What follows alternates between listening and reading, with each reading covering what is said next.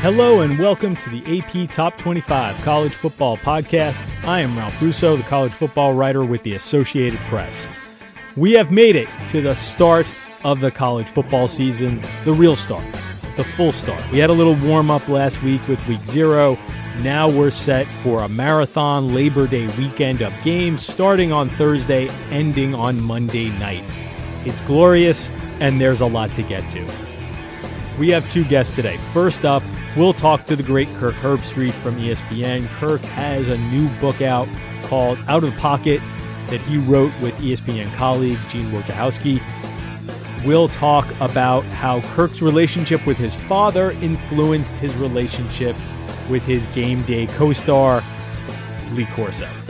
Plus, we'll get his thoughts on the upcoming season and Week 1's biggest game. Then we'll talk to recurring guest and my good friend Paul Myerberg, the national college football writer with USA Today. Quite simply, we'll dive into Week 1.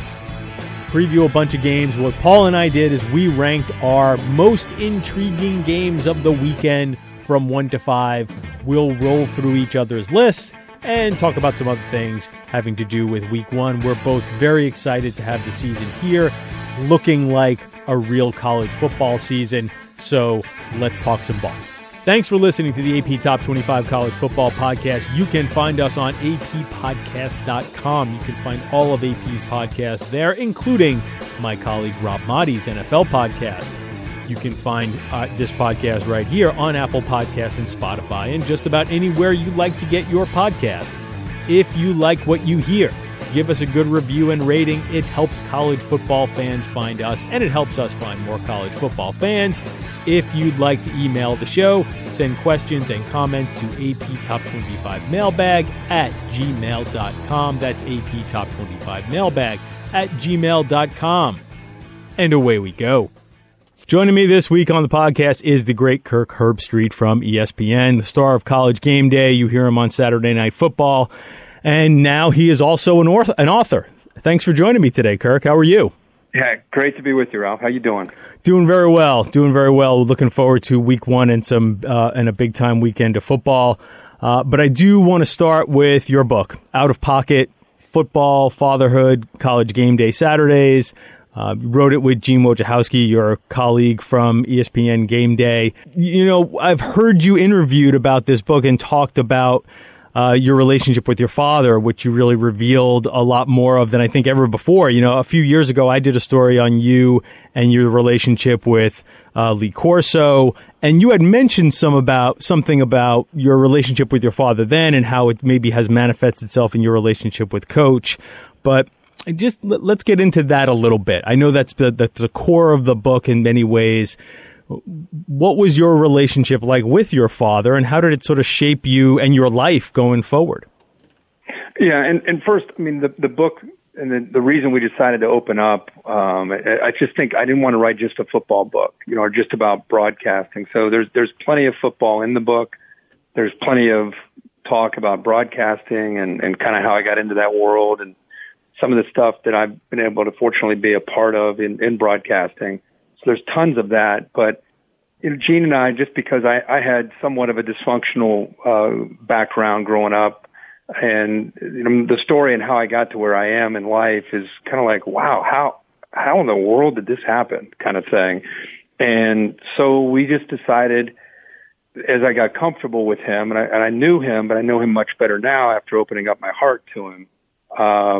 I just decided to just be honest, which is not, I'm an introvert by nature, and so it's not necessarily an easy thing for me to do, but as we worked on it time and time again, and he would bring up stories my mom shared with him because my dad has passed, and I'd be like, wow, man, I haven't thought about that in 40 years, and so it was emotional to kind of get into some of this stuff because my dad was my hero. I mean, he played at Ohio State. He was a captain. I grew up an Ohio State junkie, just a sports junkie, and I just always wanted my dad's approval, and everything I did was, like a lot of kids, you want your dad to kind of be there, and he was until I was 8 and my parents divorced, and then that kind of got turned upside down, and he moved out of the house and got remarried, and was kind of in and out of my life throughout most of it, and I didn't have resentment or anger. Sometimes people go through divorce or they lose, their dad being around and they have anger. And I didn't. I had more of an emptiness, he was a good guy. I wanted more of him in my life. And throughout my entire life, that was kind of the story. He was around, and when he was around, it was great, but he wasn't always around. And so we talk a lot about that. And I think a lot of sons and fathers struggle with relationships. And a lot of my friends, they don't have a great relationship with their dad. And so all that kind of motivated me to try to be, and I'm not the best dad in the world at all, and I don't try to pretend to be in this book, but I do talk about how I learned from some of my dad's shortcomings and trying to be the best dad I can be. I've made plenty of mistakes along the way. I still make them today, but I just open up about them and address them and talk about some of my shortcomings and how I'm trying to be better. So it's not a how-to book at all. It's more of just opening up and hoping that the book resonates and that some people have their own trials and tribulations that they've been through, and it may be nice that they can relate to somebody else that's been through it. So that's kind of the story behind the book.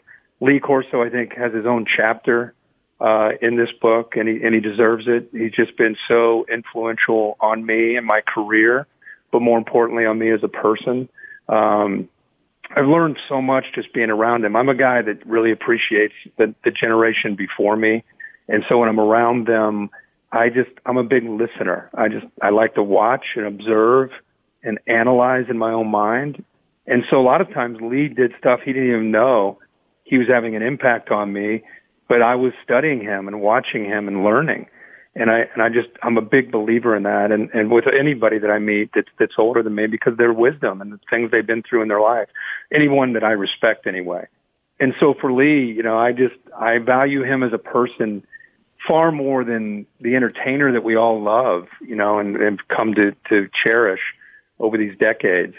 So what you see with me on game day is just a guy that appreciates Lee Corso, the guy that I've opened up with, the guy that I've talked with, and I don't have a lot of people to do that with. And so he's one of the handful of people I do, and I talk real with about my life, and he listens, which is such a rare quality, I feel like, in today's world. And the fact he listens, he takes the time to listen, and then he'll give me Yoda-like advice back. It's like 2 sentences, and you're like, wow, why didn't I see that? After, I spill my guts for 20 minutes to him, and he says 2 sentences, and it's, it's like, okay, I'm going to try that. That's kind of how my relationship with him has been. So, I cherish him. I cherish that relationship, and, he means so much to us, obviously, on the show, but like I said, just so much to me one-on-one. It's funny. Lee and my dad are about the same age. I get Coach Corso is 82? 86. 86. Yeah, he just turned 86. Oh my gosh. Yeah. He's 86. Yeah. So he's actually a couple of years older than my dad. Yeah. And I find myself with my father, I feel like the thing that I most treasure about my dad is just what you said right there. And maybe it's that generation. It's, hey, I got this going on. I got that going on. Boy, I'm confused about this. And it's a sentence. It's summing up sort of like very simple advice that makes you go, like I'm just like, that's it. Like that's what's important. It's amazing how, and again, maybe it's the generation. It's a generation that sort of grew up, with the great work ethic, but also that sort of value of, hey, this is sort of what a husband and a father is supposed to do, and it's very simple. Totally. Just go do it, right? Yeah. I equate it. I kind of use Yoda, like Yoda's laying in the bed and Luke Skywalker's approaching him, and he's just like asking him like, what's the key to life kind of thing, and Yoda helps him. It's that, or it's Don Corleone petting a cat sitting in a dark room, and somebody comes to tell him all their problems, and he's just sitting there nodding his head, and then eventually he kind of gives an answer as to what he thinks he needs to do. I mean, that's kind of how Lee is. So the show was weird last year for all kinds of reasons, and last year's season was weird for all kinds of reasons. The pandemic just threw everything off. But I thought you guys did an amazing job of keeping Coach involved in the show. I thought it was very entertaining, frankly, to see him at home and to have the mascots there. But I wonder for you, not being around him, physically around him, was that tough on you at all? Oh my gosh, yeah. I mean, 25 years he's been next to me. It's all I've really ever known, and there's so many impromptu moments. You do a show for 3 hours, and there's no script, there's no teleprompter. You have a rundown in front of you, but a lot of times I have no idea what Des is going to say, or Reese, or Coach. I have no idea. You just kind of react, and there's so many golden moments of something he may say that you're just like, here we go, like, and it's just so easy to naturally react because it's not acting. You don't know what he's saying. Like I said, there's no script or teleprompter, and so not having that, and people don't understand anytime you watched TV last year, and people were on these Zooms doing local or national, studio shows. There's a second half delay. I don't know if you experienced any of those shows yourself, but there's so many moments like that where you're starting to, then you hear them, then you hear somebody, and when you're 85 years old and you're trying to navigate, is it my turn to go? Do I, and so all things considered, I was really, really happy with how things went. And the job that the crew did down in Orlando with him, the different sets, I mean, it was fun. We made fun out of a really bad situation. But there is nothing, week 0 in Atlanta, there was nothing like having us all together and having him on that set and us just doing our normal show. So I'm knocking on wood as we speak. I'm just hopeful that we get through this year. We get back to the pageantry of this sport, what we love about the tailgating when you pull up to the stadium, the marching bands, the student sections, the cheerleaders, the alumni, the sense of community that is all over every one of these stadiums. I just hope that we're able to get back to that and stay in that lane all the way through January. I've always wondered, or I think a lot of people wonder who love College Game Day and are immersed in the sport, cover the sport like I do. What you do on Saturdays is a lot of work. Doing game day, especially, a lot of times, not, a little less often last year because I know you were trying to not move around quite as much, but that turnaround from game day to, even if you're in the same spot, to do game day and then call a game a few hours later, even if there's no travel involved, that's a lot of work. And then if you happen to be jumping on a plane and going across the country or even halfway across the country, that's even a lot of work. So let me ask you this, Kirk. How much longer do you want to do that? I don't know. I've never want anybody to feel bad for what I'm doing on a Saturday because I love it so much, but at the same time, I do, between us, I do take a sense of pride in being the only one that I know of that does a 3-hour studio show and then does a game the same day, in the industry. I don't know, maybe someone else does it I can't think of, but I think I'm the only one that's been doing that for quite some time. And so I love the challenge of it. I love the idea that it's not normal, and I love the idea of giving me an opportunity to stay in the studio workplace where I love game day.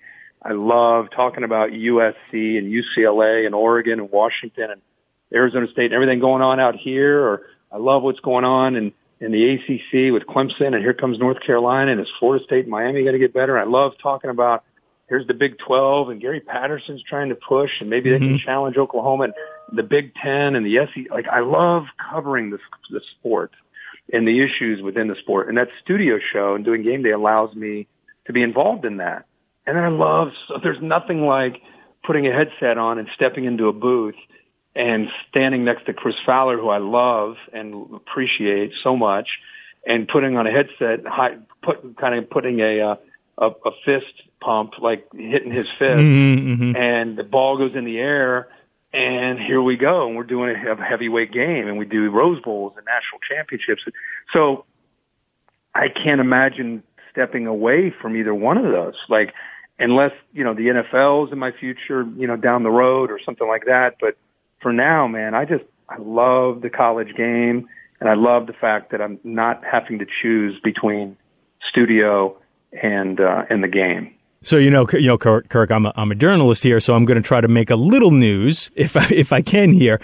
And here's some, and I understand you're probably I think your last answer is probably indicative or an indication of what your next answer will be. Can you imagine doing the show without Coach? Because I think there's an assumption. I don't know you well enough to make this assumption, so I'm making this assumption from far away. In that, well, boy, I wonder if when you're doing this doubleheader, when Coach says he's had enough, if maybe that's when Kirk will say he's had enough. And again, like you may end up in the end doing NFL games. But I think for a lot of us, we see that relationship and think, oh, maybe that's what keeps Kirk doing the doubleheader. Fair. When he had his stroke about 12 years ago, because he and I, and at the time it was Chris, I mean, that was every bit the fabric of the show, is the chemistry between the three of us at that time. And I remember thinking in my own head, like, is he going to be okay? And is he still going to be able to do the show? And what will we do if he can't do the show? What will that be like? And so years ago, I thought about not leaving the show, but just what would the show be like without him? And thankfully, he's been able to get through, these shows and do a great job and show a lot of courage over this last decade, and amazing work at his age and dealing with that, the after effects of a stroke. I don't know if people realize, people that maybe don't know people who had a stroke, how that can impact their speech. And so just to appreciate what he's doing on a Saturday is amazing. Not to mention he's 86. Mm-hmm. So we all tip our cap in gratitude and appreciation for him. When he decides it's time, or when he decides to step away, I haven't really gone there emotionally because I don't want to think about it, really think about it. I can't imagine feeling like I need to step away as well when he does. Like I would feel a certain, it's my duty to keep doing that show, and gotcha. To keep doing the best show that I can do. I would want to be a part of basically the new game day, and where it would go. I feel like, again, I owe that to the show to be a part of that and see where we go and who comes on the show, what direction does the show go? And I would want to be in the middle of that and be a part of that. Let's talk about this season. It's again, I think we're all super excited to have some normalcy back. You guys will all be in Charlotte this weekend, and you'll be calling Clemson and Georgia. I'll get you a little bit on that game, but I do wonder your sense of, hey, we all saw your picks for the national championship, the college football playoff, and it's hard to not go with chalk these days, right? It is just, yeah. I mean, I think I tried to mix it up a little bit, and even me, I found myself thinking like, well, I'm going to do this just to do it, but I don't even know if my heart's really into it. So my big question to you would be, is this just, hey, Dabo's great, Saban's great, Ohio State's on a run here.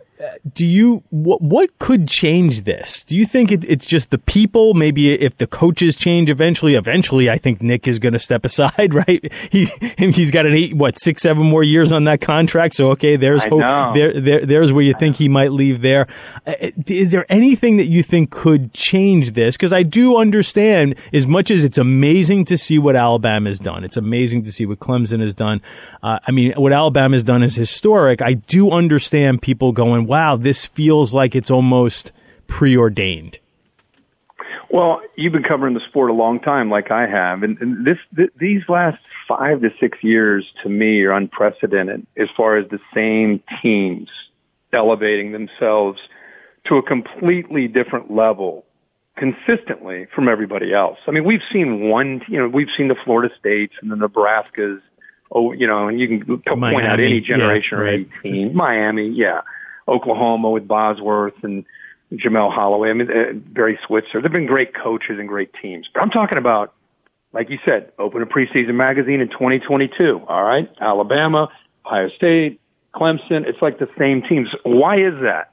My theory is there's never been more of an emphasis on the youth of today who play football on making it to the NFL. Mm-hmm. You know, when I played in the 90s, it was about, sure, you wanted to go to the NFL, but man, you wanted to go play college football. Like, you were so excited to go play college football. And I'm not saying kids today aren't excited to play college football. I'm saying the information that they consume on social media, their friends, their family, it's all about you getting paid and going to the NFL. And so if that's the focus, who's going to help you go chase that dream down? And when Ohio State, Alabama, and Clemson and Georgia come into your house and they say, oh, it's funny, you play defensive back. Well, in the last 5 years, here are the guys that we've had drafted, and here's how much money collectively they've made. Oh, you're a receiver. Okay, well, here's our wide receivers that we've had drafted over the last 5 to 10 years. Oh, you're a lineman. Okay, here. And so when the focus is not on the history or tradition or the business school or whatever it is, it's focused on strictly NFL. Those teams have such an advantage because these guys don't know who Archie Griffin is or Eddie George. They know who Devontae Smith is. Mm-hmm. They know their history is 2 years ago. And so these 18-year-olds are easily swayed into going and being a part of these behemoths. And their focus is, these guys are going to get me to the NFL. And I don't like that personally. I don't like that being the focus. I'd like to think tradition and, man, this is the same uniform that so-and-so wore, or, you know, my dad always loved this team and I want to go play for this team, or I remember watching this team when I was a kid, or whatever it is. But it's all about NFL. And Alabama, Ohio State, and Clemson and Georgia, maybe throw in Oklahoma right now, have a decisive advantage. And so I don't know how that changes. I just don't. As long as these head coaches are still there, I just don't know why it would ever change. And I'd love to see Iowa State get up there. I'd love Penn State or Oregon or Texas or Florida State to come back, or whoever, Auburn, anybody. I'm all for it. But right now, there's a huge discrepancy in roster talent between those top 5 teams and everybody else. And I think it has everything to do with what's on the 18-year-old mind. The 5-star can go to any school in the country. Why is he going to these same 4 or 5 schools? And it has everything to do with those schools are going to help me get to the NFL in 3 years. And again, I'm not a fan of that. I'm an observer, and that's what I see. Yeah, I couldn't agree with you more, and you explained it great. So you're going to see 2 of those teams on Saturday in Charlotte when Clemson plays Georgia. Just give me a little taste of what you are most excited to see. Obviously, new quarterback or semi-new quarterback for Clemson, some new stars on the offensive side of the ball. Georgia hasn't really fully displayed what its offense could be because it now it finally has a full off season to install it with the same quarterback it intended to play all off season. What are you most interested to see between Clemson and Georgia? Well, with Clemson, with DJ Uiagalelei, I just want to see if he can take the reins. You know, it's not just Trevor Lawrence. It's Deshaun Watson, and it's Taj Boyd. It's the intangibles of being selfless leader. And is he that kind of guy? I don't know. I've never seen him really be the guy. We saw him against Boston College and Notre Dame. But those teams rallied around Taj Boyd and Deshaun Watson and Trevor Lawrence. And there's more to being a quarterback than just being a physically talented guy. It's, as Nick Saban likes to say, you got to win the team over. And you win the team over by being a guy that doesn't always have to be the guy. Mm-hmm. And those other 3 were incredible at doing that. So now I'm excited to see him and see him get his opportunity. We got a taste of it last year. He looks like the real deal. And I just can't wait to see his leadership and how he reacts to adversity and how he reacts to success. So that's what I'm really locked in on specifically. From XO standpoint, I think it's a game week 1. You know, usually you get a game or 2 to kind of warm up and then you go play a behemoth. These guys are coming right out of the gate. NFL has preseason. High school football has preseason. College doesn't, as we know. And you got to step right into the deep end of the pool. So to me, which quarterback avoids the turnover will win the game. The disastrous moment will win the game. And then the line of scrimmage, I think, will be huge. Which team did a better job of being physical and working hard and really beating each other up, I think will have the big advantage in a week one matchup of teams of this magnitude. Kirk Herbstreit from, you can catch him on College Game Day. You catch him Saturday Night Calling, Clemson, Georgia. And you can go buy his book, Out of Pocket, Football, Fatherhood, and College Game Day Saturdays. It's gotten great reviews. Good luck with it, Kirk. Good luck with the season. We're just so excited to be, again, sort of back to normal. Hopefully, I'll actually get to see you in a press box sometime this season. It'd be really fun to do. Absolutely. Thanks so much for having me. You guys do a great job. You're the leader of a great group, and look forward to coming on with you hopefully later in the year. You're listening to the AP Top 25 College Football Podcast with your host, Ralph Russo, the Associated Press college football writer. If you have any questions for our host or any of our guests, email the show at aptop25mailbag@gmail.com. And to get the rest of your football fix, also take a listen to the AP Pro Football Podcast with host Rob Motti, writer and sports radio personality, as he tackles all the important news on and off the field of the National Football League, and provide you with insider exclusives and in-depth analysis along with insightful interviews with Hall of Famers, current players, coaches, and executives. Rob will take you around the league, break down the biggest games, and keep you in the know only the way AP can. Like, subscribe, and comment wherever you get your podcasts. Now, back to the AP Top 25 College Football Podcast.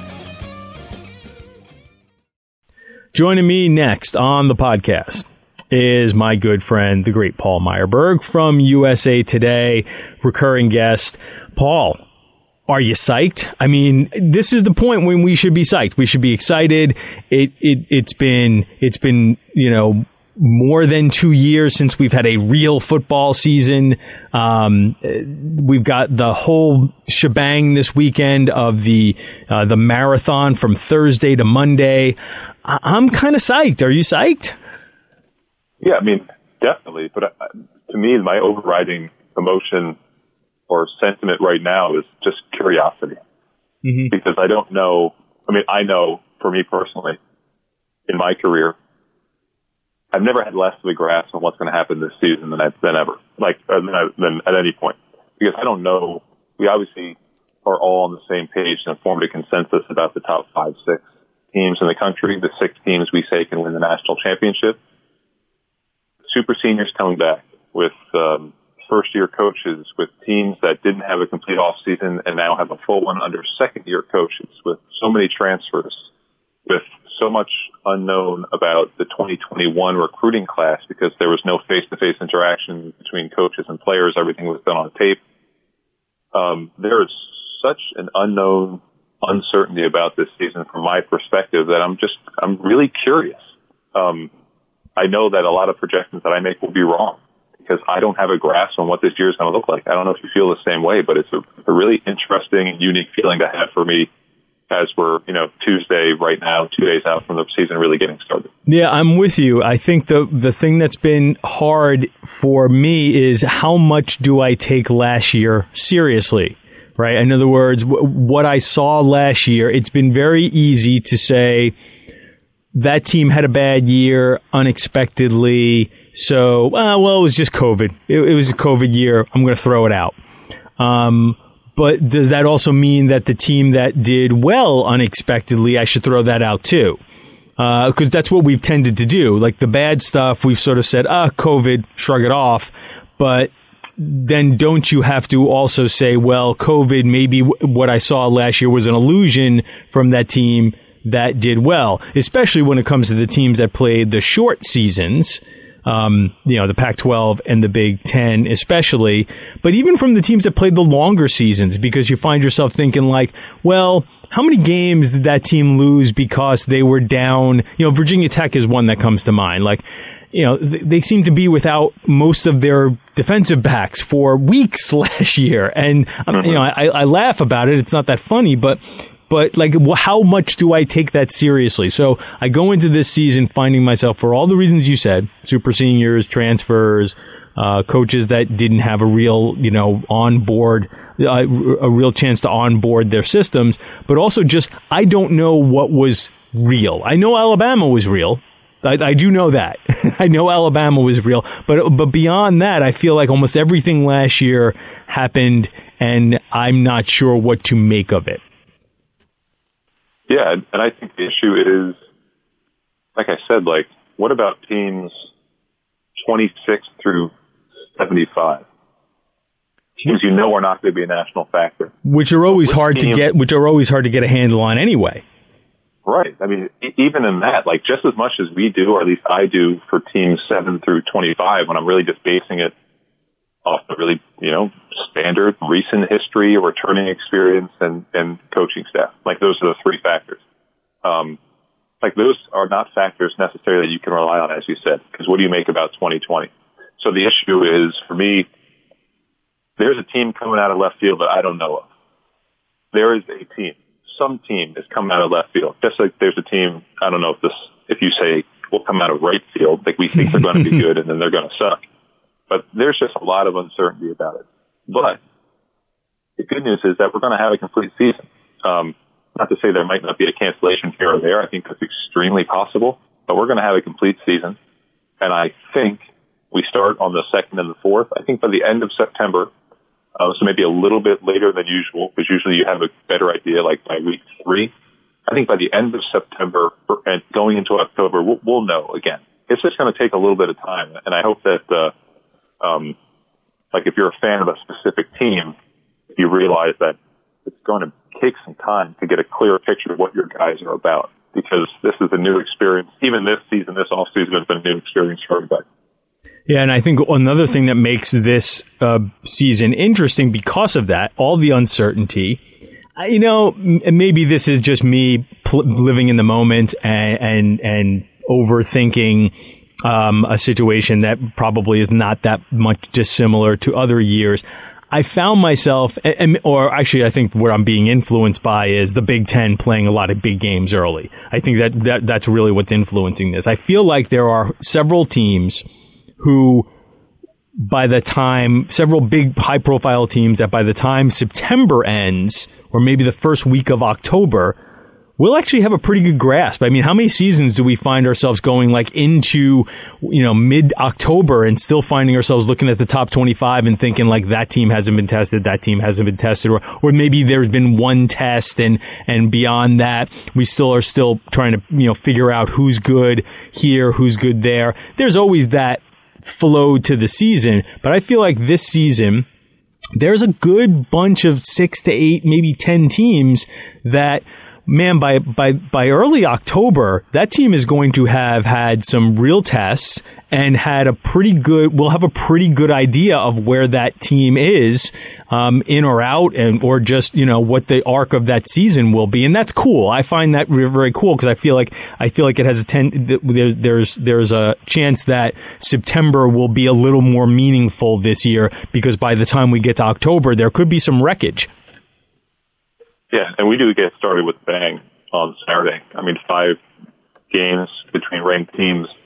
My colleague Eric Smith seems to think that that's a record since at least the early 2000s. I think he went only back to 2003 or 2002 and found 4 was the most at week 1.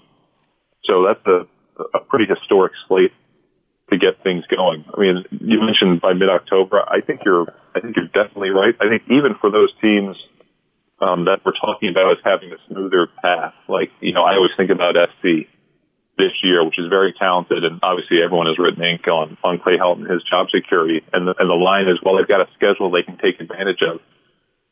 It's definitely true early, but even SC, by the time you get to mid-October, they'll play Utah and Notre Dame and Stanford, I mean, Notre Dame's a juggernaut, maybe not, a murderer's row of opponents, but yeah, I do think that for all the uncertainty that we're going to have and probably the over-analysis of week one that we're going to have, the Kenny Trill mystery that we do every single year, right. I do think you're right. By mid-October, it's just, we're going to get back into a rhythm. And I think what's weird is for you and I, or I know for players and coaches, but for you and I, for your listeners, for fans, we have body clocks. You know what I mean? We have body clocks that tell us, because you sniff the grass outside in August and you're on a practice field, that your body's telling you, hey, football's coming soon. And your rhythm is, hey, Saturday, I go to bed a little bit early Friday. I got my day Saturday, this, and this. I think we all need to work back into that rhythm and the routine because we haven't done it, like you said, in 2 years. But we'll get to it.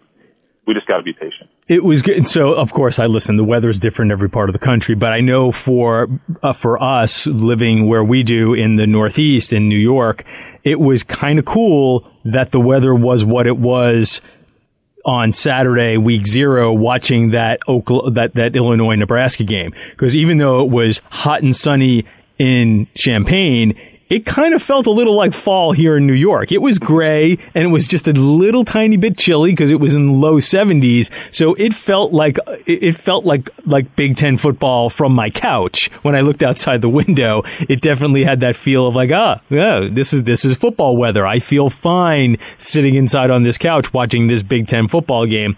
That worked quite well. I definitely don't want to go down the Scott Frost, what's wrong with Nebraska rabbit hole. But I will ask you this. A lot of times when you've been covering the game long enough, you've been around college sports long enough, you do sort of get that feel of oh boy, this is a little more meaningful than just this isn't me overreacting. This is a little more meaningful in the grand scheme of things as where we're heading. I got that feeling on Saturday watching Nebraska, Illinois, as far as what's going on with Nebraska. I wonder if you got that feeling too. Yeah, it felt very familiar. Obviously, anyone who's aware of the last, 3 years for Frost, or even beyond that, is aware that when something has the potential to go wrong, it's going to go wrong. It's almost a joke. I think at this point, we were watching that game, the fumble return at the end of the second quarter is just a joke. It's a sick cosmic joke. It can't be real, except it is. We don't, especially I feel like you and I don't want to make too much of single games, but it is possible to say about a loss at Illinois, a first-year coaching staff, an experienced team, but nonetheless a team that's new to schemes and philosophies, and extrapolate that to say that this is not an experiment that is showing any signs of reversal. And you could go back, and again, we don't want to go too deep into it, but if you want to just try to pinpoint an issue from the start, I'm not quite sure what that is, but something has been off from day one for Nebraska underneath Frost. And maybe it's an issue of, one guy running an entire program without bringing in voices that could provide dissent or provide a secondary option or a second opinion, not being open to looking at things outside of his own prism of experience. I think there are a lot of things wrong with how the program has been run throughout his tenure.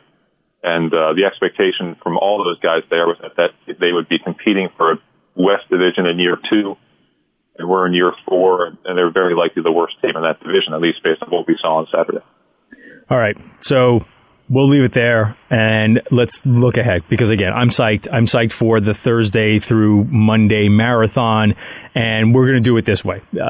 We could just roll through the schedule and go through every single game, and that might be fun because there's a lot of really interesting ones. So I just asked Paul, rank them 1 through 5. The games you are most interested in, whether intriguing, whatever word you want to use. So it doesn't necessarily have to be the best game.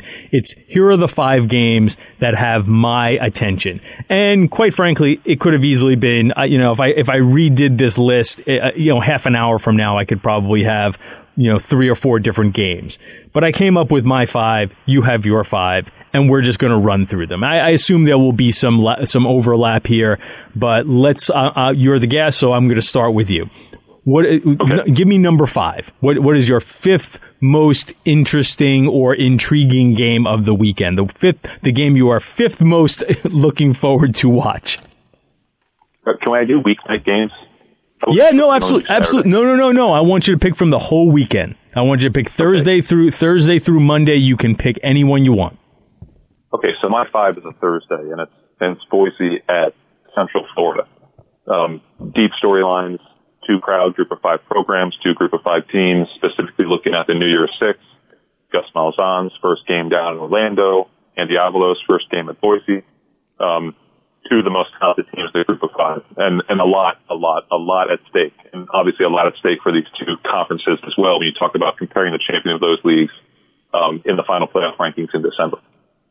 Yeah, so I have that as number 4 on my list. So we'll end up going over it. I'll pass on that one, and I won't necessarily go over it. But yeah, I'm with you. I think that again, it's 2 programs. Especially it's always interesting in Boise because they have done such a great job of keeping stability despite coaching changes.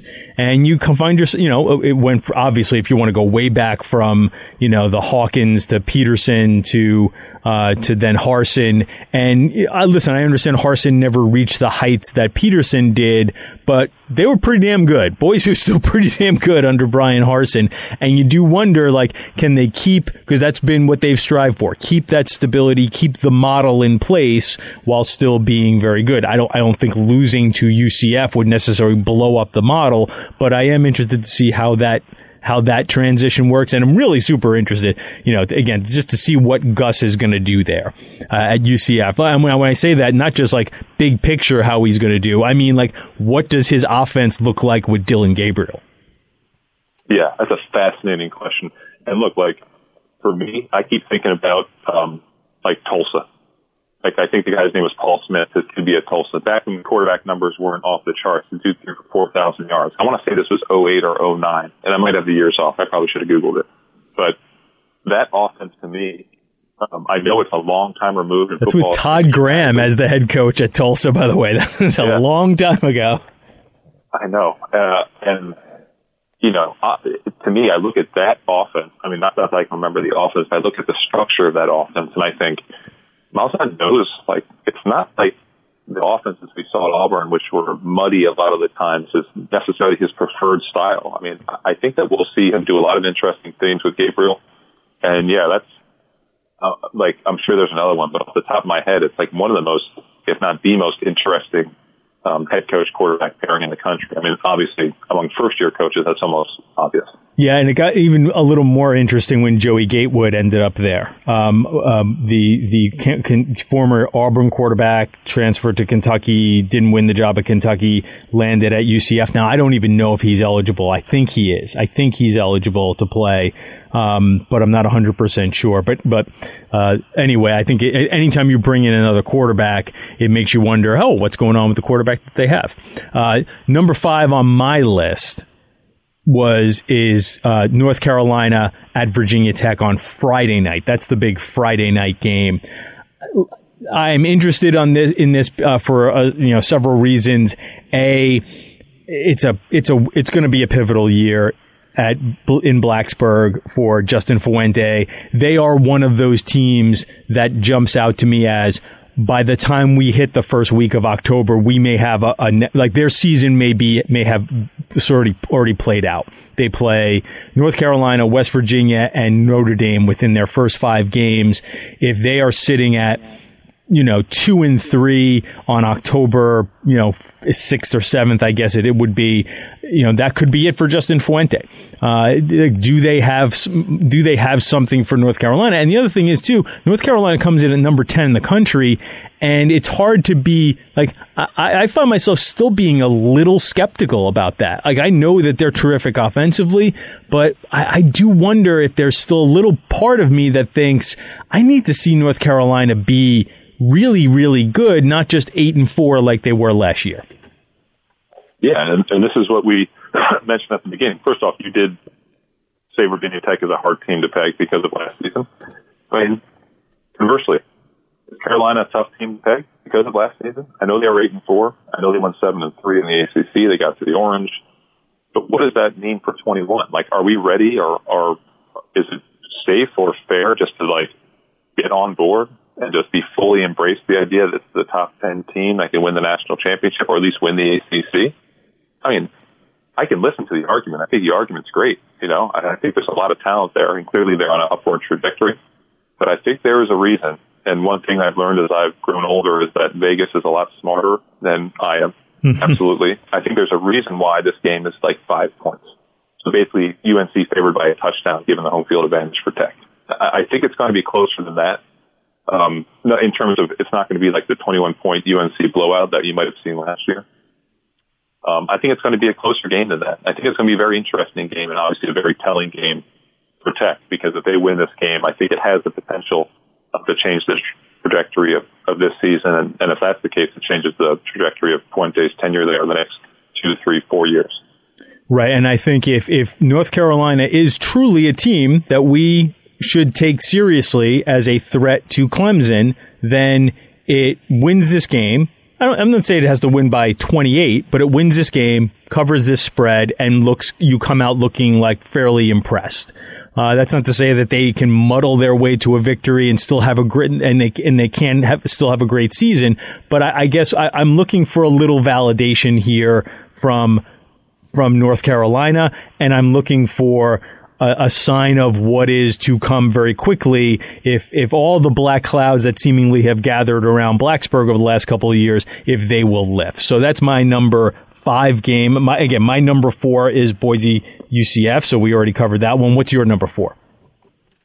Penn State at Wisconsin. Noon on Saturday to open the season and open Big Ten play. Like, this is a game that we talk about body clocks. My body clock expects this to be played on November 11th. It's 39 degrees outside. I just went down to the deli and I've had brought back a steaming hot coffee. I'm eating some breakfast. It's already dark outside somehow. It's like 12:45 in the afternoon. That's what I expect in this game. So it'll be interesting to see it this soon. I think both of these teams are playoff contenders. I know that is not breaking news. I know a lot of people agree with me, but Penn State is absolutely going to bounce back. Last year was not a telling. That's an aberration for them to go 4-5.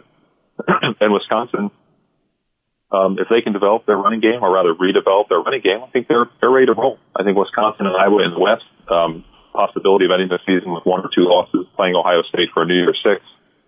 2 really good teams and a really good matchup. I'm really excited to see these two teams right off the jump. I know both of them, after kind of uneven 2020 years, are chomping at it, the opportunity to get back on the field. Yeah, so I actually have that one as number 1. And the reason why is the panic factor, right? Both of these teams are coming off of poor 2020 seasons, but again, it's easy to write them both off as COVID, right? Penn State really bad, 0-5, salvages it to go 4-5. Wisconsin derailed by COVID, literally derailed by COVID for 2 weeks in the middle of the season, and they just never looked right. And they won a bowl game to at least sort of salvage, save face, right? You have a big bowl game win against Wake Forest. But I think for both, I love the games where the losing team's fan base will go ballistic, right? Especially this early in the season. I think if you're Penn State and you lose this game, I think a lot of Penn State fans will be like, oh no, maybe last year was real, right? And I think that you get a little of that, maybe a little less, because I think Wisconsin fans tend to be a little more grounded, and have a little more faith, I think, in just the system. They have a little more faith in we're Wisconsin, we'll figure it out, right? But I could see the losing team's fan base sort of be feeling very ominous, feeling like, oh boy, maybe last year was real, and maybe we're not good anymore, right? Maybe we're having program issues, and it will be an overreaction, a lot of it. But that's why I think this game is so intriguing to me, because I think both teams coming off of last year want to put that behind them, make it sort of a definitive statement that was an anomaly, and if you win, you put that away. And last season is gone, and you can say, that was just COVID. No reason to worry about it. But if you lose, then all of a sudden last year isn't as far in the rearview mirror. It's hanging right over your shoulder. Yeah, and I think you nailed it. Penn State fans would probably be more despondent with a loss than Wisconsin fans, but it's like a pucker game for both of these guys. I mean, Wisconsin, they get Notre Dame in 3 weeks after Saturday. I'm blanking on who they have someone else on the second, a ranked opponent, and I'm blanking. I know Penn State's got Auburn. They've got Iowa and Ohio State on the road in October, early November. These are not easy schedules for either team to navigate. Yeah, so right after Notre Dame is Michigan, which obviously it's been an easy one for Wisconsin, quite frankly. But nonetheless, I mean, you're still talking about Penn State, Eastern Michigan, Notre Dame, Michigan, and then at Illinois in the first 5 weeks of the season. Both of these teams, by the way, qualify for that first 5 weeks test that I had talked about earlier. And that's, again, maybe why it seems like there's a lot of these teams for me, because there are these prominent teams, and Wisconsin and Iowa both qualify as by early October, these seasons could be either looking great or totally off the rails. Yeah. As a quick aside, Michigan's not going 5-7. Let's just get that out of the way. I know they're not going to beat Ohio State. This is not going to be some sort of pushover team. Okay. I just want to say that. Okay. But for both these guys, it's more about, I think, looking at the schedule and realizing what a win would mean and what an opportunity a win would provide. For Penn State, it's one huge test pass. I think they do beat Auburn at home in 2 weeks. I don't think Auburn's going to be that great. It's just a huge test. You look at the 3 road games that will define the season. You win at Wisconsin, and it's like an exhale. It's like saying, okay, all right, we're back to a degree, and we have a tough road ahead, but we can breathe easy against Ball State. I think we'll beat Auburn. I'm looking here, Villanova. Indiana is not going to be as good as they were last year. And then it's at Iowa on the 9th of October. And then it's the next big test. And for Wisconsin, I mean, it's not much of a breath, but you get Eastern, and you get a bye, and then Notre Dame, I think it's at the Soldier Field. Right. So, it's like an opportunity game, obviously opportunity to beat a high quality opponent, but it's also a chance to reset and then begin to look forward and begin to really embrace the concept that we are as good as we think we're going to be, or at least that some people think we're going to be, and that we can make a run at this thing. And I think both teams are capable of that. Okay. So again, that's your number 4. That's my number 1, but we're going to go in the order of your list. And so number 3, number 1? Yeah, that is not my number 1. Again, I love that tension. I think they're 2 very good teams, and I think there is real tension because of, again, what happened last year. So I have that as number 1. And listen, I also think, conference game, again, 2 good teams, 2 interesting styles. There's enough intrigue about also that, a lot of what goes into my thinking on this list is unknowns, right? How good is Mertz? What will that Yurcich offense look like with Clifford and things along those lines? Wisconsin made the Clemson transfer the number 1 running back as opposed to Jalen Berger. Shea Malusis, I think his name is. Though I think I might also be getting mispronouncing his last name. But so there's just a lot of unknown there that I'm looking forward to seeing what these teams look like in 2021. Yeah, you sold me. You're right. As we started talking about it, I realized that this game's a lot more important than the next 2 games on my list, for example. Well, that's okay.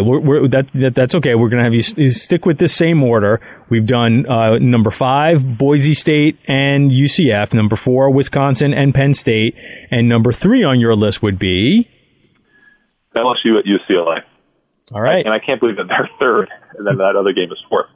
But LSU and Pasadena at the Rose Bowl. UCLA rejuvenated. I thought they looked really good on Saturday. I mean, Hawaii, nonetheless, they ran the ball really effectively. Very vanilla, but still consistent, coherent. Didn't give too much away, but just kind of steamrolled a solid middle-tier Mountain West team, as they should. And then obviously LSU storylines abound. From Orgeron is the under pressure to deliver? We make about 5-5 from last year, especially given the way they closed. What do you expect from an offense that's trying to turn back the clock, all the way to 2019 with the Joe Brady clone? A lot at stake. And obviously, we spoke about the Group of Five battle between the Mountain West and the American with UCF Boise. Just imagine what UCLA beating LSU, as kind of far-fetched as that sounds. Like, if they get lucky and they have +3 in turnovers and they get it done, what would that mean for the Pac-12? I mean, just an enormous opportunity for that team and for that conference. I don't think they win the game, but I do think there's a lot of intrigue involved with that matchup. Yeah, that game is not on my list. That certainly could have made it. But again, for a lot of the reasons that you covered, I just find myself being really cautious about jumping on the sort of UCLA bandwagon. And again, it goes back to a little bit about what we've, that running theme. How much of last year was real? And listen, I think UCLA was only 3-4 last year, so it's not like they had this amazing season, but they also did lose several very, very close games. I think they had 3 losses by just a handful of points, including a double overtime loss to end the season to Stanford. So again, it's a lot of that. Oh, we have optimism about UCLA, but how real was that? We saw LSU struggle last year. How real was that? How much of that was just a bad hire for by bringing in Bo Pelini? There's certainly a ton of talent there. Yeah, I'm very much interested in watching this game. It did not make my list, and as you said, it would be a game changer for the Pac-12. It would reverberate for the Pac-12 for the entire season. I don't know. I had at least one, Pac-12 assistant coach texting me, telling me like, "Hey, man, like UCLA might be for real here. Like they got some serious guys on their offensive lines and defensive lines. They could be the second best team in that conference." The field goal game, LSU favorite. I mean, I think this has a chance to be really close. But again, like, truth be told, because the idea you mentioned that we don't know, for example, what the defense is going to be about, let alone the offense, the concept on offense, what they want to be. I mean, can they even resemble that? I truly don't know. Has a chance to go either way. And we've been waiting a long time for this to happen for UCLA. Not like in the grand scheme of things. I think we've been waiting since the 80s for UCLA. Terry Donahue. Except for that 1 year, the Kay McCown year. But we've been waiting for a long time in our lifetime. But we've also been waiting in a college football lifetime for Chip Kelly to turn this thing around. It has to happen now. And it doesn't mean you have to beat LSU, but you're 4 years in, or you're 3.5 years in if you only count a portion of last year. And it's time to make a move. Mm-hmm. And like you said, or like your source told you, I think UCLA, from what I saw as an uneducated observer, looked like just a much more complete football team, which gives credence to the idea that the roster is more complete, which is what you heard all offseason. The roster was deeper, finally. His guys, finally, the kind of guys that he wanted on both sides of the ball, finally, and that UCLA was ready to go. So a great chance, a different sort of chance than Penn State, Wisconsin, because UCLA, even with the win, is not competing for the playoff, I don't think. But an opportunity nonetheless for the Bruins and for Chip Kelly. Yeah, my last thought on that one is, hey, it's a team with 2 new coordinators in LSU against a team that is in year 3.5 of a regime that thinks it should have its act together. In other words, like that UCLA is the team at home that has had some stability and consistency that seems to be building towards something, where LSU is a team that is a little bit in transition, even though it has the same coach for several years. The other thing to clean up, just to make sure I get the name right, Shea Malusi is the Clemson running back. Shea Malusi is the Clemson running back. Him with Mark Malusi. I was literally confusing him with a WFAN host who I know and I really like, by the way. Mark is a good dude. I've been on his show several times, but I was confusing his last name with a radio show host at WFAN. So Shea Malusi is the starting tailback for the Badgers against Penn State this weekend. So that was your number 3 game, UCLA at LSU at UCLA. Also throw into account, I don't know how much it matters, but LSU has been spending the week in Houston because its campus was hit by the hurricane, and hopefully everybody's okay in Louisiana. That just sounded awful. So, the standard thoughts and prayers, and we hope everybody's okay in Louisiana. It's one of my favorite places. My number 3 actually is another team from Louisiana involved, and that is Louisiana Lafayette and Texas. Are they on your list at all? Yeah, they're number 2. Okay. Well, so perfect. So that's a perfect way because we were going to get to your number 2. So let's just talk about this one together. Number 2 on your list, Louisiana and Texas. Sark's debut with the Longhorns in Austin. Go. Louisiana as a football team, as a football program under Billy Napier, to me, again, not a smart person, but someone who just watches a lot of football, are defined by 3 things. They're defined by their physicality. They're defined by I'm actually going to change that to 4 things. They're defined by their physicality, especially on the offensive front, by their ability to run the football on anyone and everyone, by the fact that they don't beat themselves with mistakes, and that they are very, very obviously well coached. They're well drilled. They stay cool and they're calm, and they don't make mistakes. Those 4 things are like the hallmark of a great football team and a great football program. And they are also simultaneously the kryptonite for Texas going back for a decade, and like the 4 basic fundamental tenets that a succession of Texas coaches have preached they want to be about and that they have failed to be. I love that dynamic. I think Sark at Texas is like a lovely fit of a guy who loses confidence, who wants to do crazy things on offense, who has this really kind of electric brain processes when it comes to like solving riddles on the offensive side, even in game, which he's spectacular at. I think in the long term, I just like it. I like Sark there, and I think if he can recruit and beat A&M for the state's best prospects, I think they can have a lot of success. I just can't imagine a worse first game for him and for Texas than playing Louisiana, even given the talent disparity. They're a really good group of 5 team. They're ranked. Nonetheless, they are a group of 5 team so capable of doing to Texas what Maryland did in Herman's first game, which I attended. Maryland beat the doors off them. And I don't know if Louisiana can beat them by 25, but they can put together the sort of win that can hang over Texas for a few weeks. Mm-hmm. And I don't know if that's a great way for Sark to get started.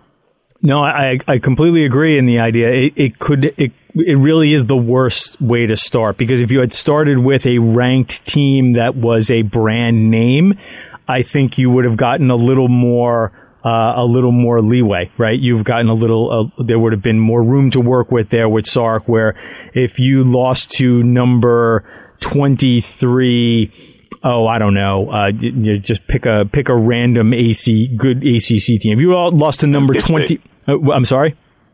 NC State. Yes, if you had lost to number 23 NC State, there would have been a little bit more of like, well, it's our first game.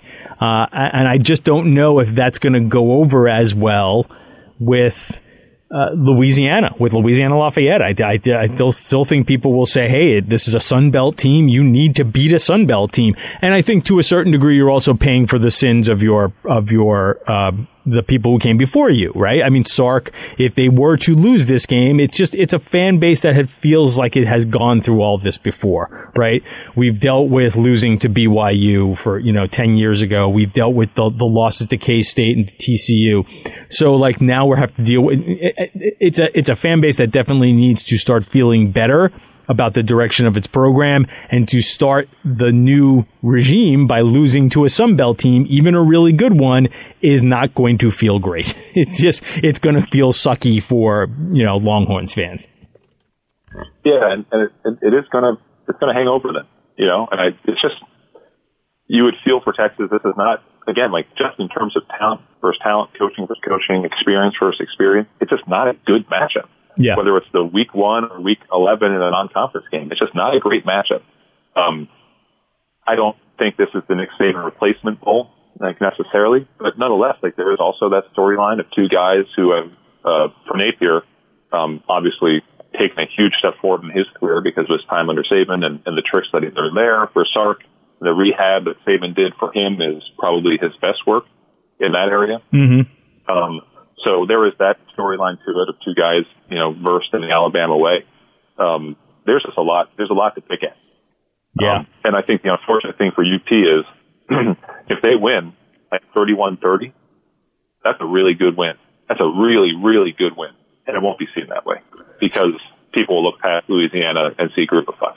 Here's my hot take on that game, and I've been throwing it out there for a while. I think Texas wins, and I think the spread is 7. I think Texas wins by 2 touchdowns. That would be fantastic. Yeah. That would be fantastic for them. It really would. And I hope that people would recognize that Louisiana is really good. Yeah, and I'm not all in on Texas. As I've told people, I wouldn't have had Texas in my preseason top 25. I don't know. Maybe it's just a feeling. Maybe I'm totally off here. But I do think that, and Hudson Card has a really high ceiling at quarterback. I wasn't particularly shocked that he ended up winning the job over Thompson, despite what we saw at Thompson in the bowl game last year. It seemed like it was close, but trending that way. And the idea that Thompson is going to play in this game, which Sark has already said, I don't know if that means that I should be worried, because if he's going to play, does that mean that they really never separated all that much? I don't know. It's a total gut feel here. I certainly wouldn't be at all surprised to see Louisiana win this game, but my gut feeling has been, I think we have made a little too much of Louisiana's chances. They are still a Sun Belt team facing a Big 12 team with sort of high caliber talent, and I think the talent will win out. And I don't think they'll beat them by 30, but I could see Texas winning this game somewhat comfortably in the fourth quarter. I could see this game being the type of game where we're really all excited to watch it because we understand the ramifications, but by the third quarter, we're also flipping away from it. We're not watching as much of it as it's the game that seems like the prime upset that everybody's going to go for. And this is the place we're going to get the upset special. And then we come away going I guess not. Oh yeah, it almost seems like it's too obvious. That's college football. Yeah, the upset will be Montana beating Washington, some garbage thing like that, and no one sees coming. But yeah, I can see it. 14, 10, 14. 17. Yeah, in that area, in that 10-14 area. So, all right. So that was number 3 on my list. It was number 2 on your list. Number 2 on my list. I have a feeling this might be number 1 on your list, which is good because we already talked about number 1 on my list. Number 2 on my list is Georgia Clemson. Number 1 for me was Bethune-Cookman at UTEP. No. It's a 9 p.m. start at the Sun Bowl. You ever been to the Sun Bowl before, by the way? I have, but I haven't when there was a game going on. I drove through El Paso when I moved from. Is this right? Did I actually do this? I can't. I drove through El Paso. I feel like when I moved from Denver to Jackson. Let me Google that on the map to make sure I'm not mistaken there. And you tell me what your actual number 1 game is. I've also been to the Sun Bowl on a non-game day while I was going from El Paso to Ruidoso, New Mexico to watch UTEP hold fall practice. I know you don't like to say fall practice, preseason camp. Wow. So I haven't seen a game there either. But number 1 is Georgia Clemson, Ralph. I mean, it seems obvious to me. The only reason to not put it number 1 is that, as we all know, it's not an elimination game.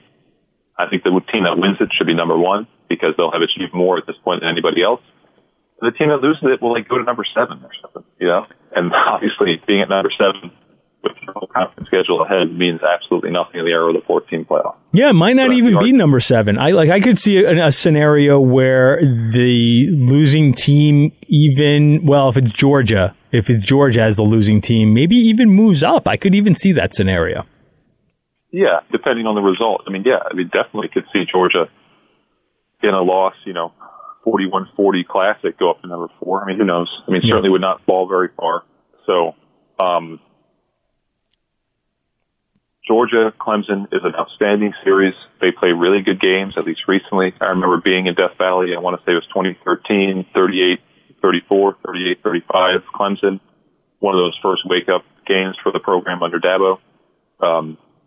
I think it's a really great game. And it's a telling game in terms of what these two specific teams are capable of. Like, obviously it would validate preseason optimism for either one of these teams for the winner that they're going to win the national championship. But the loser is still very much in the thick of things. I think Clemson in particular, they lose this game even as much as we disparage the ACC at times in comparison to the SEC and even the Big Ten.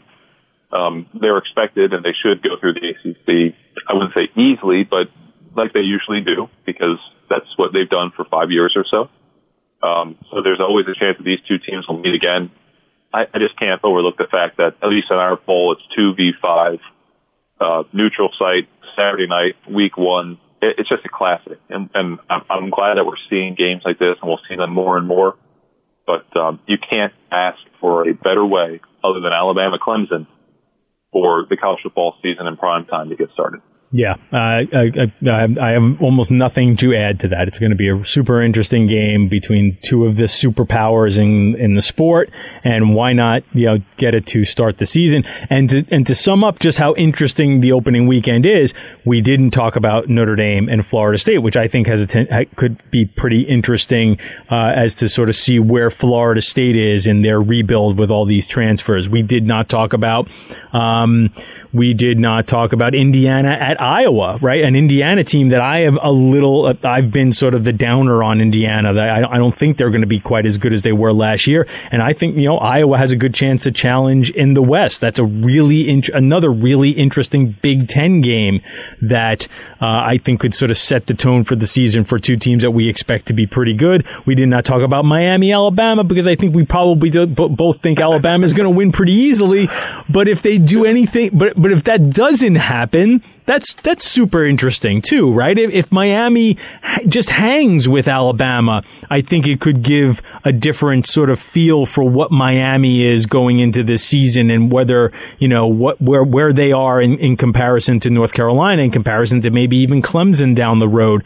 So listen, Miami's always interesting. I think the problem is Alabama has a tendency to be uninteresting, and by that I mean super good, blowout teams, and by halftime the game could be over. And I think we're all sort of bracing for that, which is why I think Miami and Alabama doesn't make the list. But there's a lot of interesting games this weekend. We only touched on a handful, and I'm just glad to have it back, Paul. I'm really glad to have it back. Last year was a chore. This off season was, kind of a grind, quite frankly, with all the different news going on. And it's just sort of nice to have the games back, because the one, as dysfunctional as this sport can be on so many levels, the games always deliver. The product always delivers.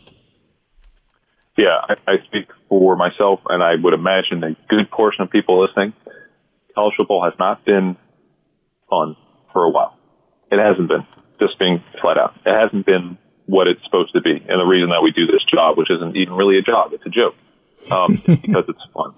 So I'm looking for fun to come back to college football. And I think that I just really feel like, as stupid as it sounds, I'm not going anywhere this weekend. Being on my couch and looking at full stadiums, hopefully in a safe environment with fully vaccinated people, will make me feel like the fun is back in college football. I want to hear the band, I want to see people tailgating. I want to hear the roar of the crowd before the first kick. I want to hear Miami fans going crazy because they force a 3-and-out on the first three of the game. That's what that's what I want. That's why we do this on Saturdays. If we didn't get that, we'd be working in an office somewhere making a couple more bucks. Yeah, it would truly be a job if it wasn't for Saturdays. It would truly be a job. And this week, it's not just Saturday; it's Thursday, it's Friday, it's Sunday for a little bit. It's even Monday night. Ole Miss and Louisville, which is a pretty interesting one as well. Paul, as always, a pleasure talking to you. Paul Myberg from USA Today, national college football writer, does a great job. He is my friend. He's also a New Yorker and to a certain degree almost a neighbor. So we don't see each other quite enough in person, but it's always good to talk to you, and it's really great to talk to you before the start of the season. Ralph, enjoy the year. We will talk again. But and all your listeners, enjoy the season. Have a blast. Hope your team does great.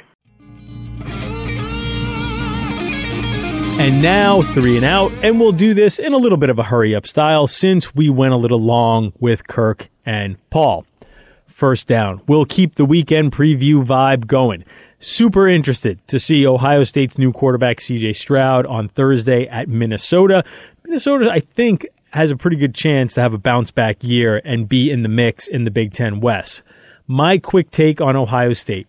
There is a clear path here to the Buckeyes having a national championship team. Not a necessarily breaking news there, but I think it runs through the freshman class. If Jack Sawyer and JT Tuimoloau, I think I got that right. Sorry, JT, if I missed it, but he's going to be a big star, so we'll all get to learn that name in the upcoming years. If those two freshman defensive ends give the Buckeyes elite pass rushers to go along with Zach Harrison and Tyreek Smith, Ohio State might have the best defensive line in the country. Add in freshman Trayvon Henderson. If he emerges as a co-equal number one running back with Master Teague, maybe even edges out Teague and becomes 1 to Teague's 1A, my pick of Ohio State falling short of a Big Ten title this year will likely go completely out the window. Second down, an interesting game that will go almost completely unnoticed this weekend unless you happen to be fans of West Virginia and Maryland. Year 3 of Neil Brown's regime with the Mountaineers and year 2 under Mike Locksley for the Terps. Neither team is expected to contend in their tough conference. Both have tricky schedules. The winner gets a boost toward a bowl game. I like this game because it kind of has a feel of an old school rivalry. West Virginia and Maryland, they should play more often. Third down. Finally, Texas Tech versus Houston at the home of the Houston Texans.